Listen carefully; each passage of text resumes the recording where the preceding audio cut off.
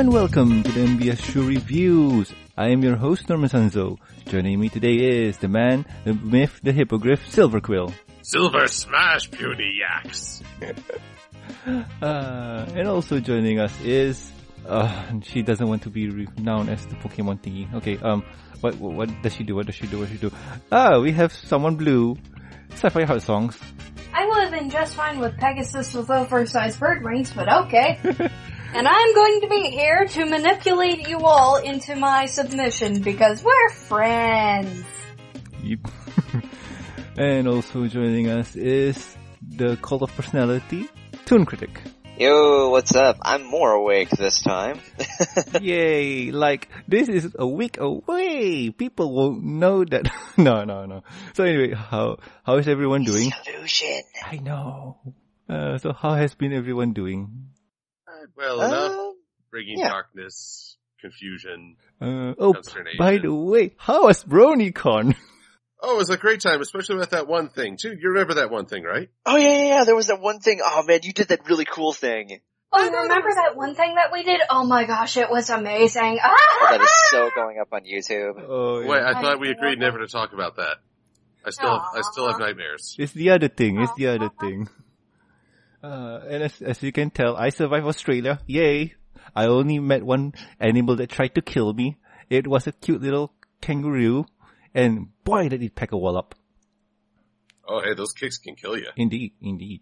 So, Today, like we mentioned before, we are going to review My Little Pony Friends Forever, issue number 26. Original published date, March 16, 2016.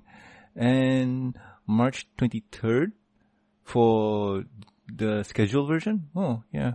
This is strange. But anyway, written by Jeremy Whitley, art by Tony Fleece, and colorist by Hedda Breckel. I've often been confused. Is it Tony Fleece or Tony Fleecs? I don't know. I say Fleece, but I'm Asian. I could be wrong. I will have to pay attention the next time he's at a convention. They'll announce him. Is he going to... He was at BronyCon, right? He is at BronyCon. Yeah, I mean, like, next time when you meet him, you can ask. I've not gotten to meet him. Well... Yeah, he got a picture and everything. That was at BabsCon a while ago, but I didn't go up to a guy and say, hey, how do you say your name? Well, you could do it now and tell the whole story of when the show we were trying to introduce you and I was wondering, like, which one should we say? Because my co-host always say Fleece, or is it... And I thought it was Fleece. Oh, no, not Fleece. That's like giving someone a pat down, I think. Oh, that's Frisk. No, Fleecs. That's how I say it, Fleecs. Yeah, see... But, you see, I've got to find a diplomatic way to ask about this, which is a great segue into diplomacy issue. Ah. And that's the theme for this week's comic review. How to put this? Like, the Shining Armor and Prince Blueblood are forced to go to Yakistan. The reason is they are in diplomatic talks with the Yaks. Something to do with trade routes and whatnot, and having the wall scroll of words like in the Star Wars movie. So there's that. Well, thank God they don't have a trade federation. Probably. We don't know. So I think first impressions are in order, and let's go in reverse. Toon, what do you think, man? Okay, so I guess it's no secret that Shining Armor is one of my favorite characters in the series. In the comics, he seems to get a little better treatment. In this episode, not so much. Like, the way that they went with this comic, I was initially worried because I was not quite sure how he and Blue Blood would get along. And considering that we've only seen Blue Blood once, and he did a marvelous job of leaving a great scathing first impression on us. But, okay, maybe this is just me, but since this is my first impressions and not what I overall think, my first impressions at the end were, so they made Shining look like the idiot so Blue Blood could be the smart one to save the day at Shining's expense. Okay, Pretty much. Okay. That's a great way to treat him, alright. Because I thought it would have been the other way around. I thought it would have been Shining, like, being the diplomatic one, or at least trying to, but no, Blue Blood has to walk in, and I don't know what kind of kind of magic he freaking used, but smooth talking, yeah. Yeah. So anyway, second up to bat is Seppi. Even with this comic, even though they tried to glorify Prince Blue Blood, I still hate his character. I don't know why, and maybe this is like the little bit of morality that I have. I don't find having to use manipulation and, like, what was the rule that he said, like, remember everybody's names even if you don't like them or whatever, or something like that? Mm-hmm. I just hate that! As smart and charismatic as he appears to be, I still find him a spoiled brat. Well, he's a... That's not a word! Yeah, he is. I know he is. Once again, with the little morality that I still have, I don't commend him for being a... That's not a word! You know, if you leave off the K, you can just say he was an old production company. Yes, indeed. Deke. Which also was a... That's not a word! Yeah, especially of how they treated the Sonic franchise. Oh my. Hey, Sonic Side AM was awesome. Yes, it was. Everything else after that was terrible. And Silver, what about you, man? I'm afraid I'm on the opposite spectrum from Toon. Not that I dislike Shining Armor, but with both Shining and Cadence, I'm inclined towards disappointment. I always feel like they could be so much more than they are presented. And here, the cover says Friends Forever. But what this really is the Prince Blue Blood Micro. This is a celebration and attempt to make Blue Blood more than just the little ponce we saw in The Best Night Ever. Mm-hmm. And unfortunately, yes, it does come at the expense of Shining Armor, who is shown to be very buffoonish in his role as Prince. And perhaps it even reflects poorly on the royal family that has not educated him. So more on that as we get into it. And of course, honestly, I didn't find him that buffoonish. Like, at least he's trying. Sure, he's failing, but he's trying. He's trying to do this in, like, an honorable way, is what I'm trying to say. We'll get to that as we talk about the episode. I will say, my opinion of Blue Blood did, in fact, rise because he's shown as working smarter, not harder. I, too, am not a big fan of his insincerity, but that is... I'm trying very hard not to make a commentary on the current political situation. Trying very hard. And of course this stars the Yaks. My opinion my of least the Yaks. favorite characters of the season and of the series. One of my least favorites at least. So we have all three princes of this entire show together. And ain't one of them coming out of this looking squeaky clean. So that's the initial impression. It's like, that happened, but yeah.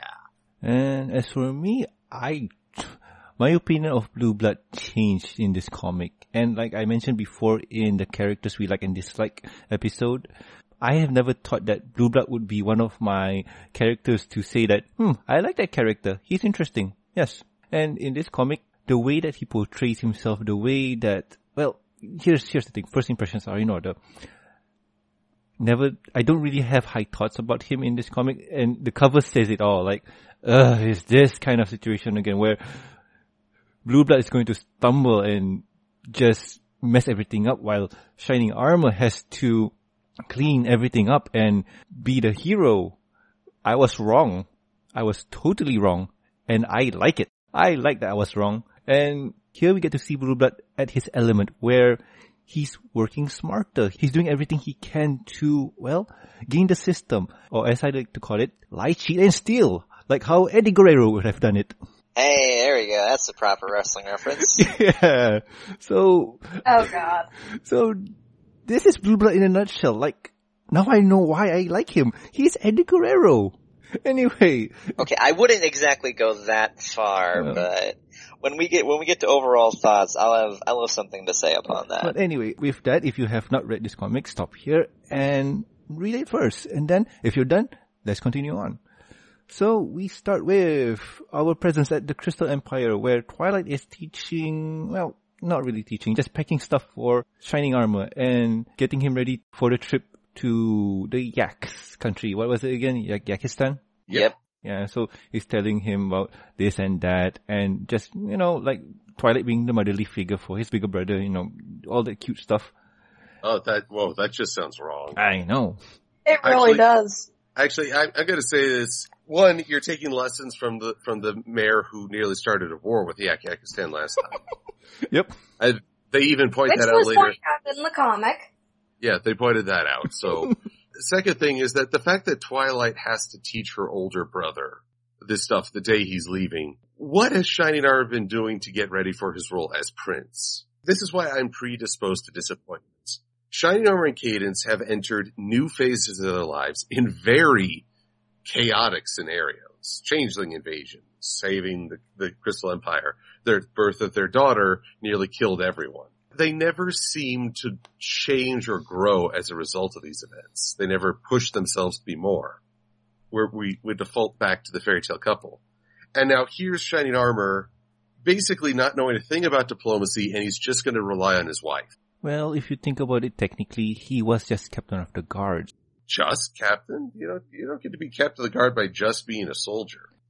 I would have liked to have seen how he became captain, personally. That would have been fun too. But honestly, in the comic world, Shining Armor is really awesome. He was in a band, for God's sakes. He's the guild leader for his D&D group. So he was pretty awesome there, but he doesn't really evolve beyond that point. His glory days are behind him now. He's just the pony in distress. Yeah. Wow, that's fast. Yeah, no, this is why I'll never agree with that prom is the best night of your life. You peak early, wow, it's all downhill from here. No, I don't want to. I believe the best for people lies in the future. But again, Twilight flat out says, well, you'll have Cadence with you. He says, thanks, Celestia. If you're not sure what to do, just follow her lead, and he's all for that. So guess what has to go wrong? She's not coming. Something tells me that he might be the woman of the relationship. Well, that's so freaking not fair to him, though. Like, I think it's been established that, not actually established what these two can do on their own. I think they should have gotten a Friends Forever all to themselves so that they could figure out what to do and at least, have something besides, being just there. They deserve better than this, I think. Probably in the future where we get that, we'll get a Shining Armor and Cadence story. And I think there's going to be a Cadence and Twilight story coming soon, right? It'll just come out actually, when this podcast airs. Yeah, so that's going to be awesome to read. I hope it expands Cadence's backstory a little bit more, besides the story focusing on Twilight for the whole story, like how most Friends Forever comics like to do. But anyway, crisis ahead. Celestia says that, we need all the princesses to come because some big crisis is happening. So we need all of the princesses to be there. And unfortunately for Shining Armor, he has to do this alone? I don't think so, because Prince Blueblood will join him. Yay. Okay, show of hands, who here wants to see the threat that all four princesses had to face? Me. Because it must have been that important. Yes, I'm kind of assuming everyone's raising their hand. Yep. Yeah. We're not in the same room. But yeah, you're setting this up by saying there's a much more interesting story going on over here. You can't see it, but it's there. Totally cool. Oh, wow. It's like Lord of the Rings times 10. Oh, yeah. Well, considering My Little Pony was sort of inspired by that, yeah. But anyway, we get Blueblood here, and Blueblood's first appearance here is just full of, oh god, please someone kill him. I wouldn't go that far. Well, considering he just sort of starts schmoozing with everyone, then breaks the crystal throne. But still, Blueblood here is, let's just say he's the buffoon. He plays He's arrogant. Yes, that too. And, I don't like him here. It's just oh no. But here, Shining Armor here is can we really rely on him? I don't really think that he's right for the job. And Cadence here says, well, I know you can do it, hubby. Just try your best and just do it. No. Norman, go sit in the corner right now. Aww. Although Blueblood instantly does not endear himself when he remarks on Cadence. Well, I never would have even talked to an orphan pony. I was looking for princesses. But then you go and follow up with Princess, you selfish dipwad. I don't know what else to say without getting Sweetie Belle to censor me. Well, if you think about it, during the time when Cadence arrived and timelines and whatnot, she was not a princess. She was kind of an orphan. Oh no, she was a princess. She was adopted by Celestia. She was an alicorn. Really? Already? Yeah, the minute she became an alicorn, Celestia appeared before her and adopted her, and she moved to Canterlot. So Blue Blood would have met her after alicornification. Oh well, another reason why I don't really like him.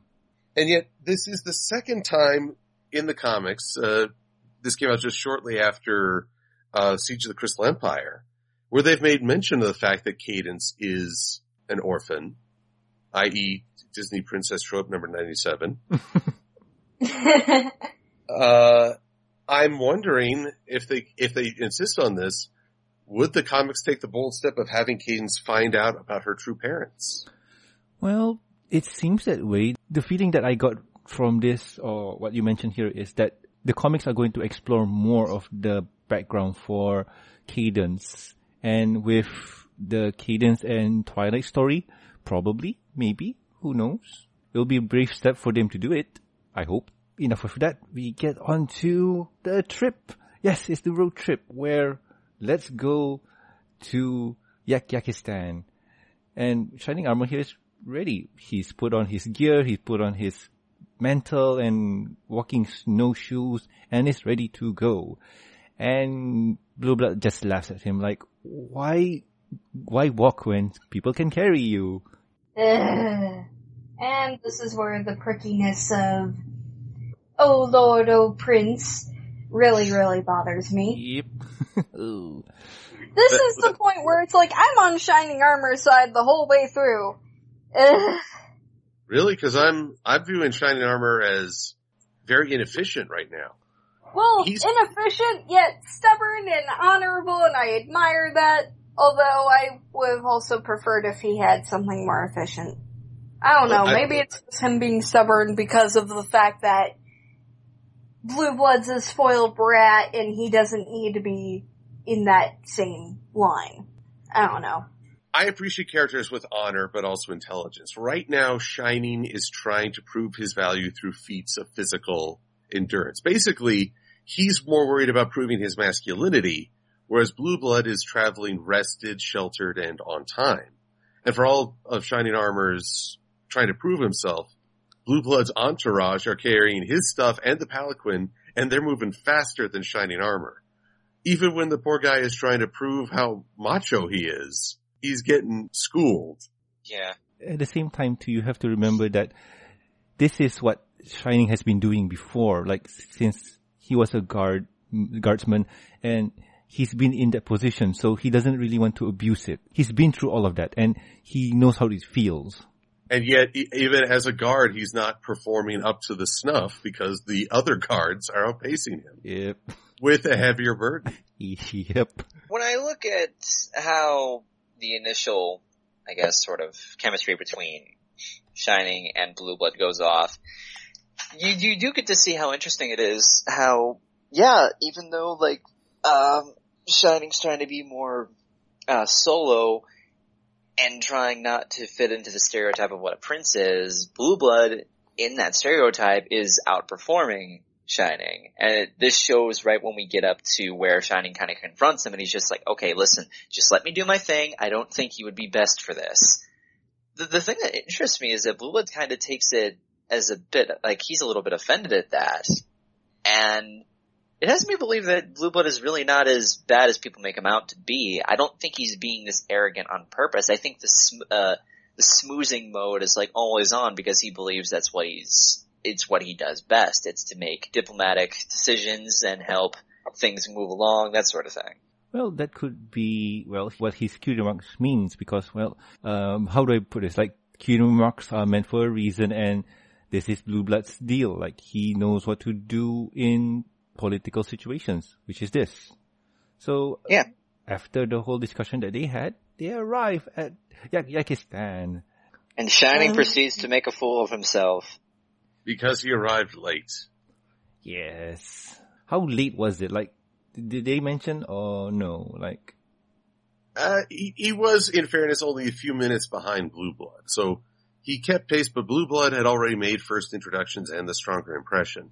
And I guess that's the weird thing. Blue Blood is approaching this with the attitude of, I don't have anything to prove. Maybe it's because he's done this so long that he knows exactly what to do. God, here I am on Blue Blood's defense against Shining Armor. Jeez. This comic makes it hard for me to be on Shining's side. Well, that's because Shining is trying to prove a lot of stuff, but, you know, that is his inexperience. In a way, showing. he fails. I don't like any of them. I hate this comic. oh god, no. Oh dear. Oh dear. Well, for me here, like, this whole scenario of Blue Blood here introducing himself and apologizing for Shining Armor for being late, and well, it doesn't really give a good impression towards Shining.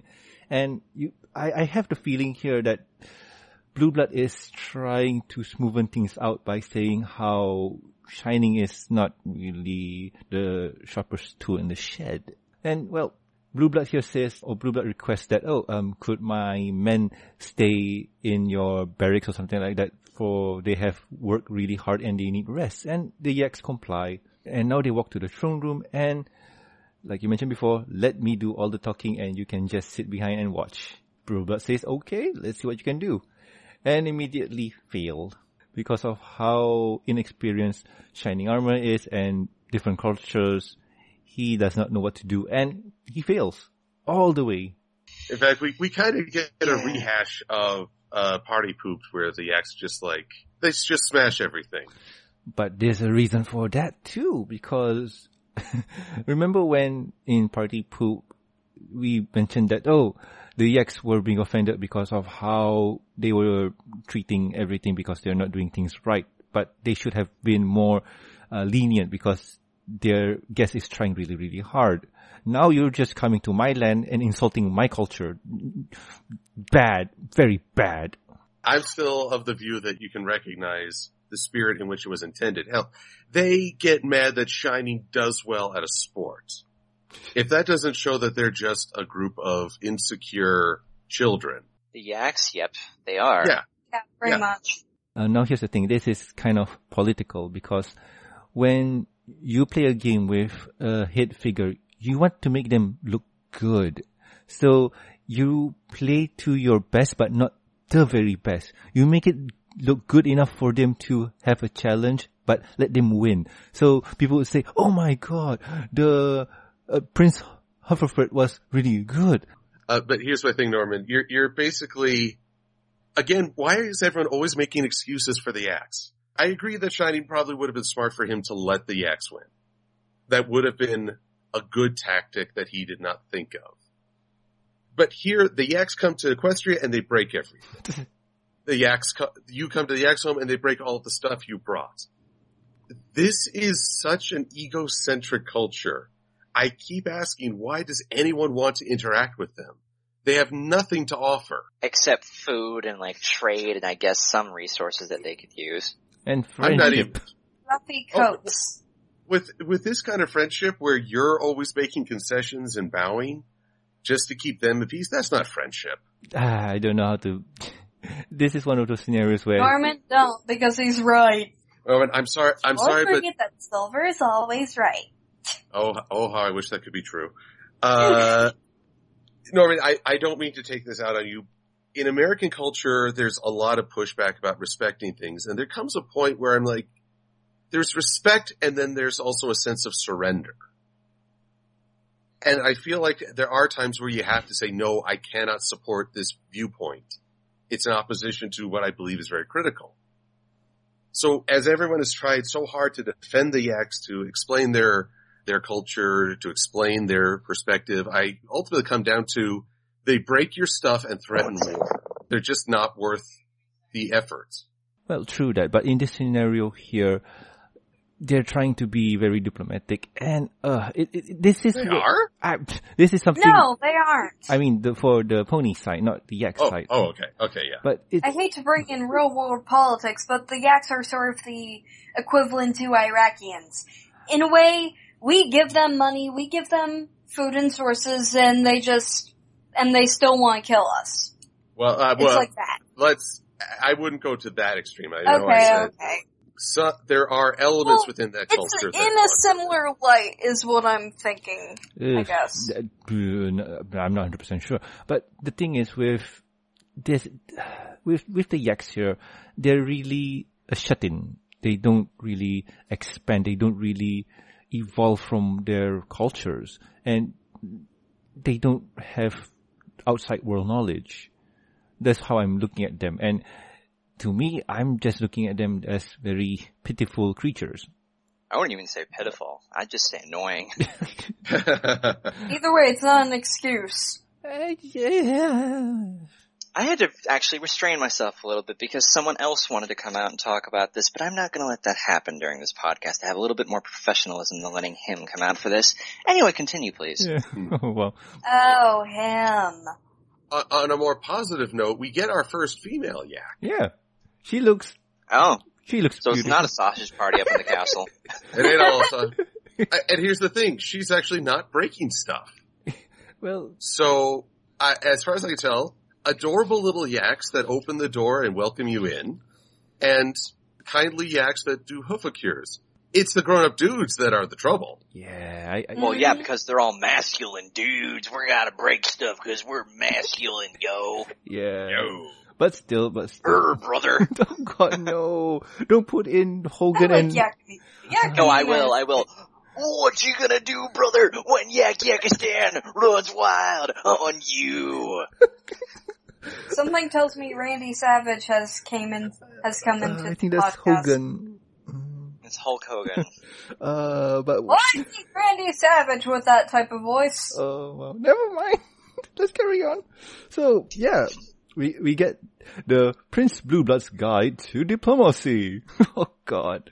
This is where my opinion of him changed, because the thing that he does here is ingenious. Get to know their friends. Winning over a diplomat's friend means they're hearing good things about you when you're not around. That's smart. Really, really smart. Bring food, but don't bring their food, and don't claim it's their best. Make it something they'll be curious about. Yes, and this is the Griffins. That way, if they hate it, nobody has to be insulted. You can bond over how terrible they are. So then he can That be kind of racist. seems like a... No, go ahead, Silver, sorry. That's a dick move. So he basically gets to be racist towards the Griffins species. Yes. Technically, it's ingenious. Remember every pony's name at all times. It shows Pony that you care, even if you don't. And my good opinion of him just went out the window. Well, he's basically... Yeah, especially over the old elderly yak lady that was being oh so nice and giving him a hoofacure. Really? But here's the thing, guys. This is diplomacy or manipulation 101. You get to them to get what you want. And in this case, what Blue Blood wants is friendship between the yaks and ponies. It's ingenious. I don't care if it's ingenious. It's mean. But you don't know. You won't know. I don't approve either way. But Seppi, you won't know. If this happens to you, you will never know.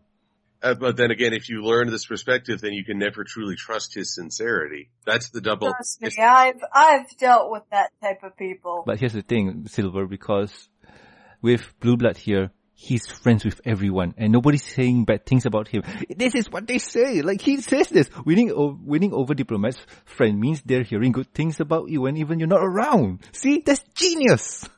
I don't care if it's genius. I hate it. Actually, there's an important distinction here. He's not friends with anyone. He says nice things and people like him, but no one really calls him a friend. He's basically known to all but friend to none. And believe it or not, that too gains a reputation over time. Well, true that can be sucky at point, but still, it gets the job done. And I'm saying here that I don't agree in his method, but I'm saying his methods are ingenious. All right. Well, Toon, do you want to weigh in? We've all sort of chimed in on this. Well, with the Prince Blueblood thing, I am not I'm not exactly behind it because I feel it's a little bit false. I feel that if you're not being sincere about it, well, actually, no, I think it's fair that he acted like this because the Yaks were, I guess, stupid enough to fall under Blue Blood spell. I don't think I can say this. I gotta let him take over. So yeah, hi, Cartoons here. I'm just gonna fill in for this little bit. So, Blue Blood is actually a mastermind. This guy knows exactly what to do. He knows how to talk people up. He knows how to get things done. Cause at the end of the day, as much of a DICK as he was, the problem was resolved. He knew what he was doing. The guy's a lot smarter than we think. And Macy has a little bit of an emotional backstory to him that we may not know about, which would be nice to know because I feel that would give him some depth. But at the end of the day, he does what he's supposed to do. Smoozes up, gets the things done, and granted, man, Shining was such an idiot in this little comic. It was great. I mean, Tooney talks all the time about how Shining's his favorite character. Well, I think he likes Blue Blood just a little bit because as bad of a character as he was at first, again, he got stuff done. At the end of the day, it's all that matters. I agree with that statement there. There we go. And I'm suddenly thinking back on that movie Zorro. Oh? Where there's a line, what is it? Being cultured is simply the art of saying one thing and thinking another. So the truth is we never really get to know the real Blue Blood. That's the weird thing in all this. For all his friendliness to Shining Armor or his I don't have anything to prove, for all we know, by the end of the comic, he still can hold Shining Armor in complete contempt, and we would never know it. He may not even respect the princesses despite his praise. Especially Cadence. I mean, I know we don't like Cadence Silver, but still though. Oh, who cares about Cadence? Cadence doesn't do jack around here anymore. Maybe the next comic will be good, but... Let's hope for something good. But with peace treaty done, trade route established, they enjoy a hearty meal, and our prince are off their way back to the Crystal Empire to bring in the good news. Yay. Oh, we completely glossed over one fact. Oh, which is? Shining's negotiation contract was so rejected that he had to give 100 pounds of crystal corn just to avoid war again. This is what I mean about the Yaks. I feel like we've introduced the elephant in the room. We should address it. Safi, you mentioned you view them as because Yakistan sounds like Afghanistan, or some people believe it's the Middle East view. Some view them as a Mongolian horde culture. I don't think they indicate one particular culture, but I just rankle under the idea that we keep making excuses if someone has violent intentions. There comes a point where someone needs to walk up to these Yaks, smack them across the face and say, try and declare war. You won't make it 5 feet. That's also true, because when you think about it, the ponies could have destroyed them easily. And this is funny. When I criticized the Yaks for party poops, a lot of people started to say, well, you don't know if they have shamans or mystics or anything behind those walls. It's like, even if they did, you've got princesses who raise the sun and the moon. They would dwarf anything the Yaks had to offer. There's no way I can view the Yaks as more powerful as a military or magic force. When you take a look see at what the Yaks has, like in terms of what we see, to put it this way is, what you see is what you get. They're that. The only thing that they have going for them is brute force. And brute force is not enough to win the war. Am I missing anything? At the end, Shining asked Blue Blood to teach him to be ambassador, which, depending on your view of Blue Blood's methods, Shining could be asking, can you teach me insincerity? Well, good. Maybe Dorkules can learn a thing or two. Yes, I agree with you, my friend. Well, but still. You agree with Toon's evil alter ego? Yes, why not? I love how I introduced myself in here and there was like no reaction. I found that amazing because I guess people are just now getting used to me being here. Well, I have Silver Quill on every week, so yeah. Dude, I am my alter ego. Also, Sylvie, hi, how you evil. doing? He's evil enough as he is. Well, last podcast I got to try to ruin A Christmas Carol. Now I'm getting to praise an insincere manipulator. It's a good month. That's what makes the world go round. The first half of this month has been really evil. But anyway, with that, the comic ends. And yes, on to final thoughts. So, Toon, can we have him back? Oh, okay. Yeah, go and mess with somebody else. Okay. Okay, so my honest thoughts on this comic. So, after getting over my initial feelings about this, I do actually like this comic. I think the way that they went about it, I wasn't too in favor of, but I understand why they had to do it. To be fair, it could have been any other character at Shining's expense. I would have been interested to see if it was Cadence in Shining's spot, because I'm pretty sure this would go a completely different way. That being said, though, I think the best part of this comic is the whole guide to diplomacy thing. And I honestly do like how Blue Blood went about it. I think that Shining could have probably learned a thing or two, and maybe this wouldn't have gone so bad had Shining not messed up, but this is a point that I bring up in my Newbie Dash review. If there's perfection, there is no conflict. So there has to be a flaw, there has to be some kind of problem going on, there has to be something that a character is not used to doing or not skilled at in order for there to be a conflict in the first place. So, this is a learning experience. Maybe the next time that we see these two characters, maybe Shining will be better at what he does, and maybe we'll get to see more Blue Blood in the future. We'll get to see more of a personal side to him, which I feel will bring some depth to him. So, I did enjoy this comic. There were a few issues, but overall it's still good. Awesome. And Seppi, what about you? Let's see, with this comic, I went in this comic, expecting, everybody likes Blue Blood, okay, let's see, try to impress me. Yeah, you didn't impress me. At the end of the day, I don't think I came out of this comic liking anyone. I mean, sure, I was more empathetic towards Shining Armor, but that was pretty much it. Other than that, that's how I feel about this comic. Alright. And Silver, what about you? Well, let's see here. By comic's end, it turns out there was at least one thing that was true about the cover. Because the cover, it makes it look like Blue Blood's going to disrespect Shining Armor. He's going to treat him as less than a prince. And there'll be this tension. Truthfully, the problem was on Shining Armor's side more than anything. Or if Blue Blood does hold Shining Armor in contempt, he hides it really well. However, the comic is right that Blue Blood is the number one prince. He is the best diplomat. He avoids war and gets the yaks to open up to pony culture. He doesn't rely on violence or threats. He's basically outshines both Rutherford and Shining Armor. And that's why I call this the Prince Blue Blood Micro. Though he's introduced in a negative light, but by the end, he's the only one who gets to shine. And I find it fascinating that is through insincerity. In a culture that punishes you for having a negative attitude, you're a little too boisterous like Trixie, or you have a rough history like Gilda, everyone sort of scorns you, or Starlight Glimmer. So here's Blue Blood kind of flying under everyone's radar. He can be just as, if he wants to be mean-spirited, he can, but he knows how to spin it so you're never sure. You don't admire him for his ethics, but you sort of admire the duplicity. Unfortunately, for Blue Blood to rise, Shining must fall.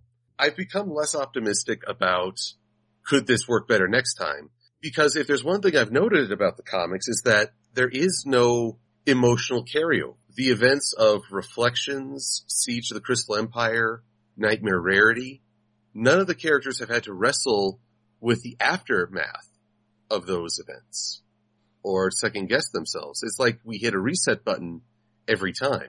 And so I'm concerned that Shining Armor, though he expresses a desire in learning, will go back to being basically buffoon in diplomatic matters. Because he's trying so hard to prove his value with physical exertion as a member of a royal guard would, he doesn't even get to do that. Because again, he's shown up by Blue Blood's entourage. As for me, like I mentioned earlier before, that initial impressions were not good until the end. And as you can hear me throughout the whole review, I like Blue Blood. I like how he acts. He is one of those people who has a high charisma in their D&D charts. I would say chaotic neutral with a high charisma level. They can do almost anything. They're just jerks, but when push comes to shove, they're there. They get things done. Ends justify the means. Yes. And Blue Blood here, avoiding war, does a great job. And we get to at least know what he thinks. So, in the end, I like Blue Blood because of how he gets things done. Overall, I don't want to do anything with him. But, well, that's my opinion on the comics. I say it's an awesome read. Don't follow what he does because that's not how you want to live life like. Exactly. Okay, so the moral of this comic, learn to smooth, learn how to talk right to people, learn how to manipulate your way to getting stuff done, and in the end, everything went as planned. I don't think that's the lesson you should take, but yay! Well, that's the comic within itself. That's it in a nutshell. Makes sense. The next time we see Shining Armor, can we please give him something to do other than look like the idiot? Please, I'm tired of seeing one of my favorite characters get treated like crap. Yeah, I can agree because, well, Shining Armor in the... What was... Now he knows how Spike feels. Yeah, well, Spike doesn't matter anyway. Oh, Spike, oh no. Kidding. What was the episode where... No, what was the comic where Shining Armor and Cadence hook up? Oh, Nay Anything? That was the... Yeah. Nay Anything. Nay anything. Nay Anything. Shining Armor was awesome. Well, He still looks like an idiot at some points. But he was... It's a cute kind of dorky, right? It's an endearing buffoonery. Yeah. I'll tell you this much. I think he does really well in the Nay Anything arc, and he also does really well in the often overlooked Friends Forever number 7, I think? That's with Twilight? I could be wrong. Yeah, the one with Twilight and the one that they're downstairs in the castle, like figuring stuff out. Yeah. That one I thought right, really I have well that too. comic. Like, I have a physical copy of that comic. I know what you're talking about. I like that one too. I mean, the comics portray Shining in a good light, but sometimes he's the butt of the joke, or he has to be the jobber just to make someone else looks good.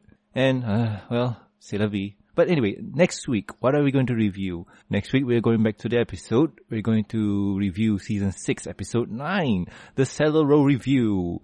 Original air date May 21st, 2016. Written by Nick Conflone. And, well, in this episode, Rarity opens her shop in Manhattan. And Nick Conflone has had a good role this season, I swear. And, well, we'll save the synopsis for when we reach that episode. So anyway, this is here. We reached the end. As for the reading the reviews thingy, this week we have none because I blew the whole thing on the previous one. Bad idea. Actually, I have one. Oh, really, no? Once again from Sidril Mundet. Mm-hmm.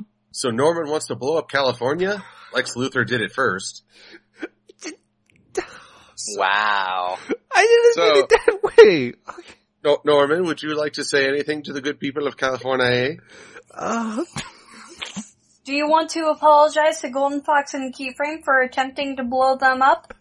You want to apologize to DeWill Snyder, our blue spy? I'm sorry. I promise. Do you want to apologize to do you want to apologize to the people who are never now ever going to go to San Diego Comic-Con if California is no more? You're not just ruining Brony's lives. You're ruining, you're ruining everyone's lives. Including Hollywood. Do you want movies to stop? Do you not want any more movies, Norman? Like, if they're anything like some of the movies we've seen, then yes. Okay.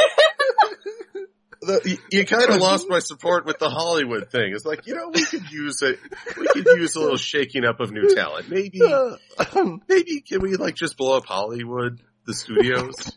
So Silver, actually, we should. Never mind, Norman. You're doing a good thing in that sense. Everything else, shame on you. With an overly elaborate crystal continents scheme. And Christ figure imagery. And we're going to hang it over California so that no one can escape and make them starve to death, just like in the Simpsons movie. Oh God, you got me there. I didn't mean it that way. That was taken out of context. Oh God. Yeah. yeah, Sidril, I hope you had a good laugh because yay! Oh God. So anyway, you can join us next week as we banter on for more episode reviews and have jokes at my expense. I have been Norman Sanzo. I am Cecilia Quill. I am Sapphire Heart Song. And Toon Kritic, keeping totally tuned for your entertainment. And we'll guys catch you next week. See ya. Adios. Bye-bye. I didn't mean it that way. What he said. Things were taken out of context. Oh wait, I have family in California. Norman, I'm going to beat you up until you stop trying to take over California. I didn't.